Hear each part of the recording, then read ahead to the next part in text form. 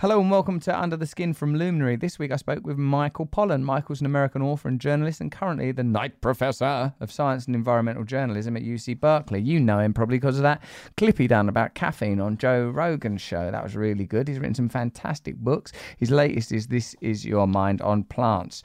On this chat, right, what did we talk about in the Michael Pollan chat? I thought the bit where he talks about how we think we've domesticated plants, but actually they fooled us.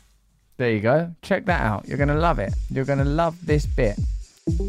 Trying to achieve equality with the annihilation of category is not a successful route. Yes, that's exactly right. We're in this era where it turns out we were never the boss. It doesn't look like an ideology. What's beneath the surface of people we admire, of the ideas that define our time, the history we are told? Welcome to Russell Brand. Under the Skin.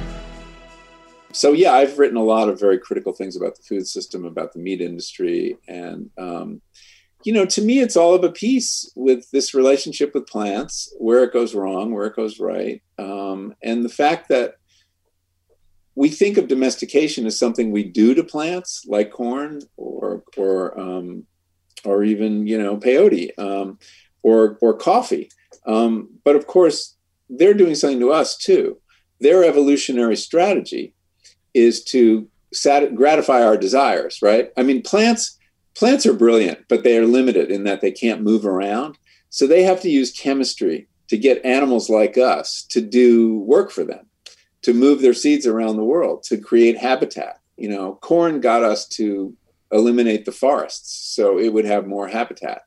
And it did that by being very useful to us, to a fault. I mean, now we have way too much of it. So anyway, so I've been looking at that symbiosis. And I wrote a book whose subtitle was A Plant's Eye View of the World. It's called The Botany of Desire. And I really see plants as operating on us. When you mow your lawn, it seems like you're forcing the plants, into your little system, your neat little system. But in fact, what you're doing is eliminating the trees, which are the plants' competitors for sunlight. And you are their dupes. You are doing exactly what they want you to do. You must be familiar then with the writing of Merlin Sheldrake, who talks about mycelium network. Merlin's great. I loved his book on fungus, Entangled Life. It's a wonderful book. Yeah, it's fantastic, isn't it? And I suppose in a way, and perhaps this takes us back to where we began, that perhaps consciousness itself is a sort of a symbiotic relationship between us and many of the other entities with which we share the planet. There must be, given that we can't demonstrate how it comes from matter, there still has to be some contemplation of ideas like panpsychism. It's very, very difficult to panpsychism is getting a hearing right now, that everything is conscious to some degree.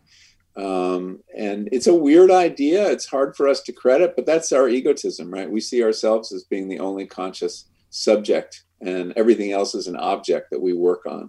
And that's probably a mistake. I mean, it's a mistake with regard to other animals, and it's a mistake with regard to plants.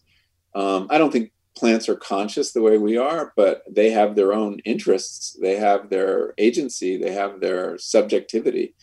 And we fail to see that, at our peril. And it's one of the reasons we abuse nature to the extent we do, is we just see it as objects that we can act on, with no particular compunction. As soon as you see a subjectivity in these other species, you have moral obligations to limit suffering. I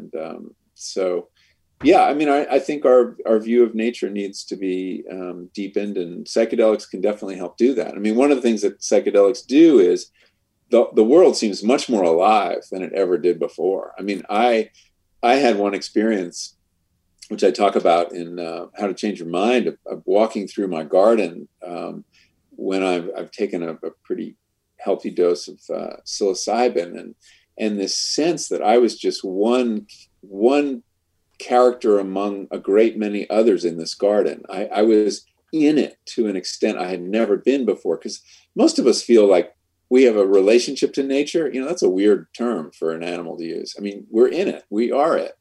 But we don't feel that way. We feel we have one foot in, one foot out, and we are the only thinking subject. And in this particular moment, all the plants in my garden and the dragonflies and the bees had their own subjecthood, their own personhood. And they were returning my gaze. It was very powerful. And that sense of connectedness, of being one species among many, now it sounds weird, but of course it's true. I mean, we are very connected, and every species is doing its own thing for its own, reasons. And we are in this entangled life, as Merlin put it. And, his father too has very interesting theories of consciousness, Rupert Sheldrake, that it's a field that we tune in. And I don't think we can discount those ideas until we've done a lot more work. No, I like that stuff, man. I love all that morphic resonance, and that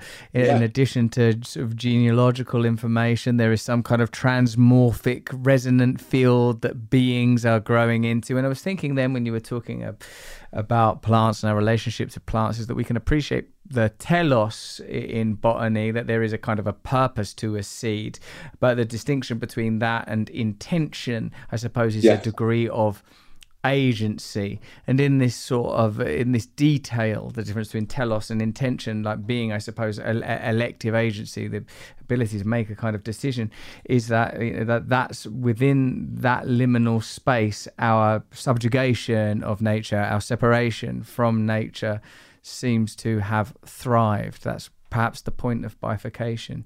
And it's very beautiful to hear you describe that vivid and libidinous garden. Yeah, no, I mean, I think that's an important distinction. I don't think that plants have intentions in our sense of understanding, but they have goals and objectives, and they have intelligence, which is to say, if you define intelligence as a problem-solving ability, they have remarkable intelligence. They solve their whole existential problem of being stuck in place, using neurochemistry to a large extent to solve it. But even, when they face obstacles, plants remember, they have memory. I mean, there've been very interesting experiments that show that plants learn and remember things. And where do they do it? We don't know. They're structured in a different way. Yet lots of things are preserved. Plants have serotonin too. What's that all about? So anyway, I'm very interested in plant intelligence, and have written about it before. And it's there's some really interesting research going on right now, testing some of these ideas, and looking at communication among plants. The fact that plants can hear, if you play the sound of an insect chomping on leaves next to a plant, it will release chemicals to make it taste less good. Oh, wow.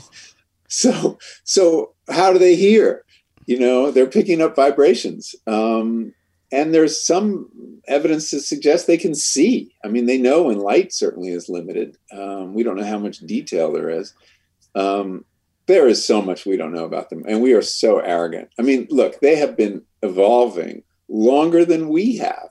It's just on another track. We've been on this track of consciousness and language and tool making, and that's, so we prize all that stuff.